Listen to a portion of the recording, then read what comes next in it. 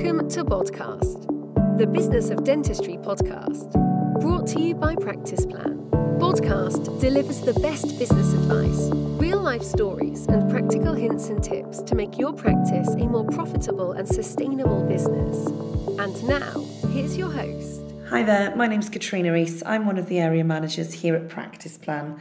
I've been with the business for just around 4 years now and been working very closely with practices throughout the South Wales and the southwestern areas to help them drive their business forward.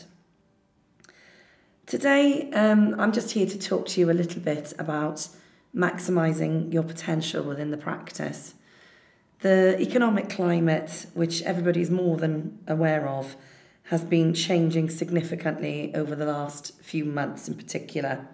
And everybody is noticing the impact. It's hitting our pockets. It's hitting the way we, run our day-to-day lives.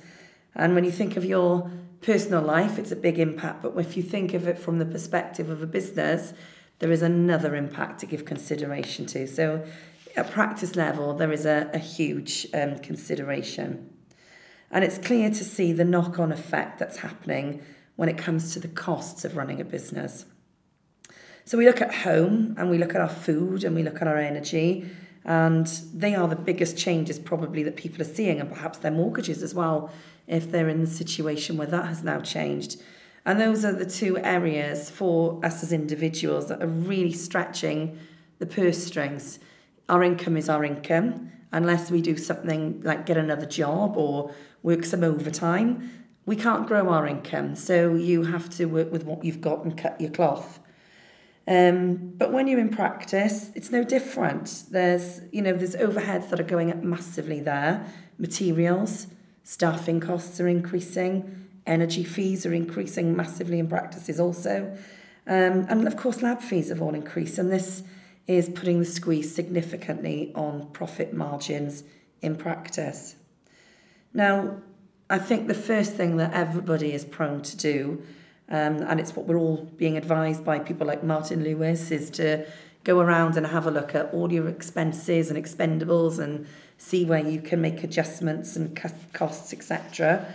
And of course, this is, the right thing to be doing. We don't want to be spending any more than what you need to, but only make those changes if they're really not adding value to you, is what I would say.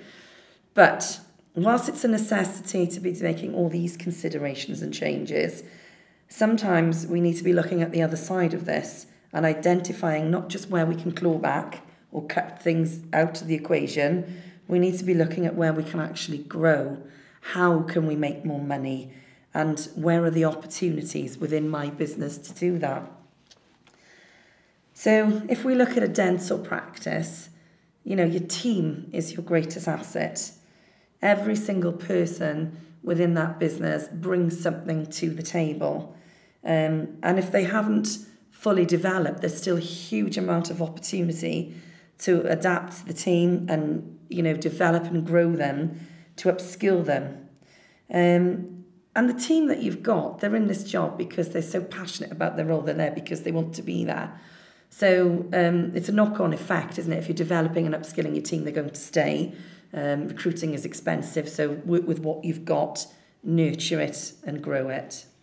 Now, most practices have got a shining star, a member of the team that is there that really has a special niche for talking to people or a certain skill to just make things happen.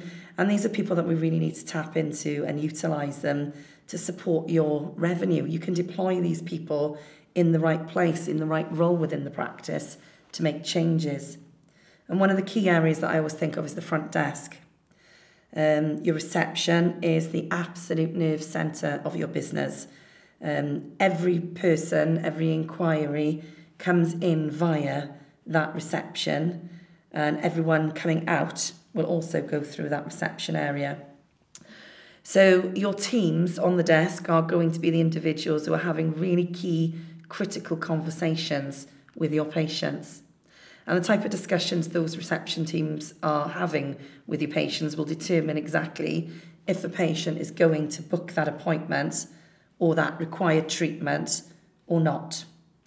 So it's really important that we take time to give your front desk the attention that it needs because this could make a huge difference to your business. The conversion rates from inquiry to appointment is dependent on a really good conversation and the skills and knowledge of that individual that is speaking to patients. Take the time as the business owner or the practice manager to observe and identify good examples of conversations and conversions and areas where you can see the front desk team aren't quite hitting the mark and need some support to develop and improve these areas, because this will really make a difference to you. It may not just be about the conversation, it may be how they are responding to an email communication, little bits of detail like this. Or is it the follow-up process that you've actually got within the practice itself? Is it as slick as it used to be? You know, you look back prior to COVID, we had very good, strong processes in place in practice, and all of a sudden everything changed because our ways of working changed. Have you slipped back? Is there room to get back on it and get these processes really tight again? Because sometimes a little change can make a huge difference. Taking the time to review how you communicate and what we communicate and how we are actually managing inquiries can really identify quickly for you areas where things aren't quite as good as they should be or just aren't known. And it's things that we don't really always step back and look at, and we do need to go right back to basics sometimes and look at the little details, because as I said before, small changes really can make big differences. And this could ultimately result in much higher conversion rates from inquiry to chair time and appointments and treatments, and ultimately that is going to grow your revenue. You only need 2 good courses of Invisalign or high-end treatments. That's going to generate a lot of money for you as a business. Another element is a treatment coordinator. Not every practice has one, and I'm not saying every practice should have one, but this could be a potential opportunity for you to really utilise the skill sets of an individual in your team, where they can take time one-on-one with your patients to talk to them about their treatment options, products, finance, everything that is available to them at the practice.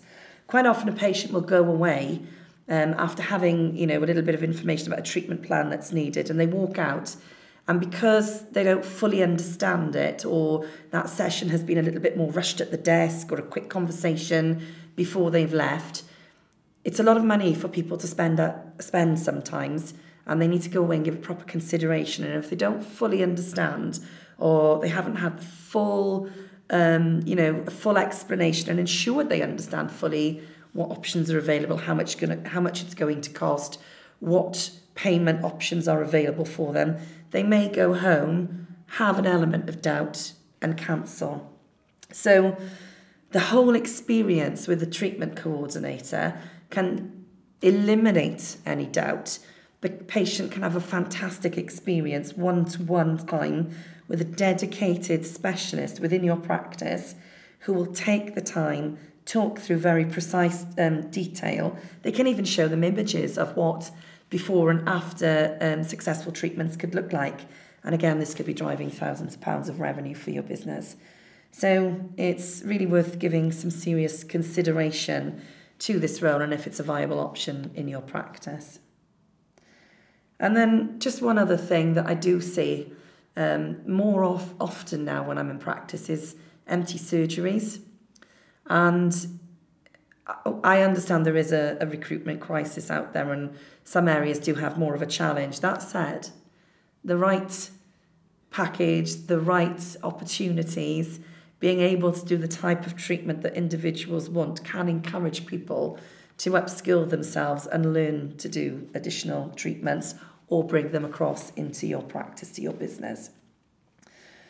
So we need to get creative. Where there is surgery sitting empty, that is money that could be made. Every surgery that is empty is £250 plus an hour of revenue that we could be churning out of your practice. So just take a moment and be brave. I know a lot of people don't want to bring extra people into the practice. They've got concerns about vicarious liabilities and additional risk. But sometimes you've got to stop and take a step back and be brave. Look at the opportunities that could be available to you by getting a specialist to come in and perhaps do implants or ortho or even facial aesthetics, upskill somebody to do Invisalign and give them a clinic 1 or 2 afternoons a week. You know, it's space that's there, opportunity is there. You've just got to get creative and try and see how you can fill that chair to drive money for you. So they're just little things to give consideration. You know, I know everybody's working incredibly hard and looking at all sorts of different angles and avenue to make adjustments, even if it's, you know, their suppliers. But don't compromise quality for cost every time, because it isn't necessarily going to be the right option for you. You need to really go back to basics, look at the business with a fresh pair of eyes, think, if I was coming in new here, what could I do to make a change to grow my revenue? Because the opportunity is there.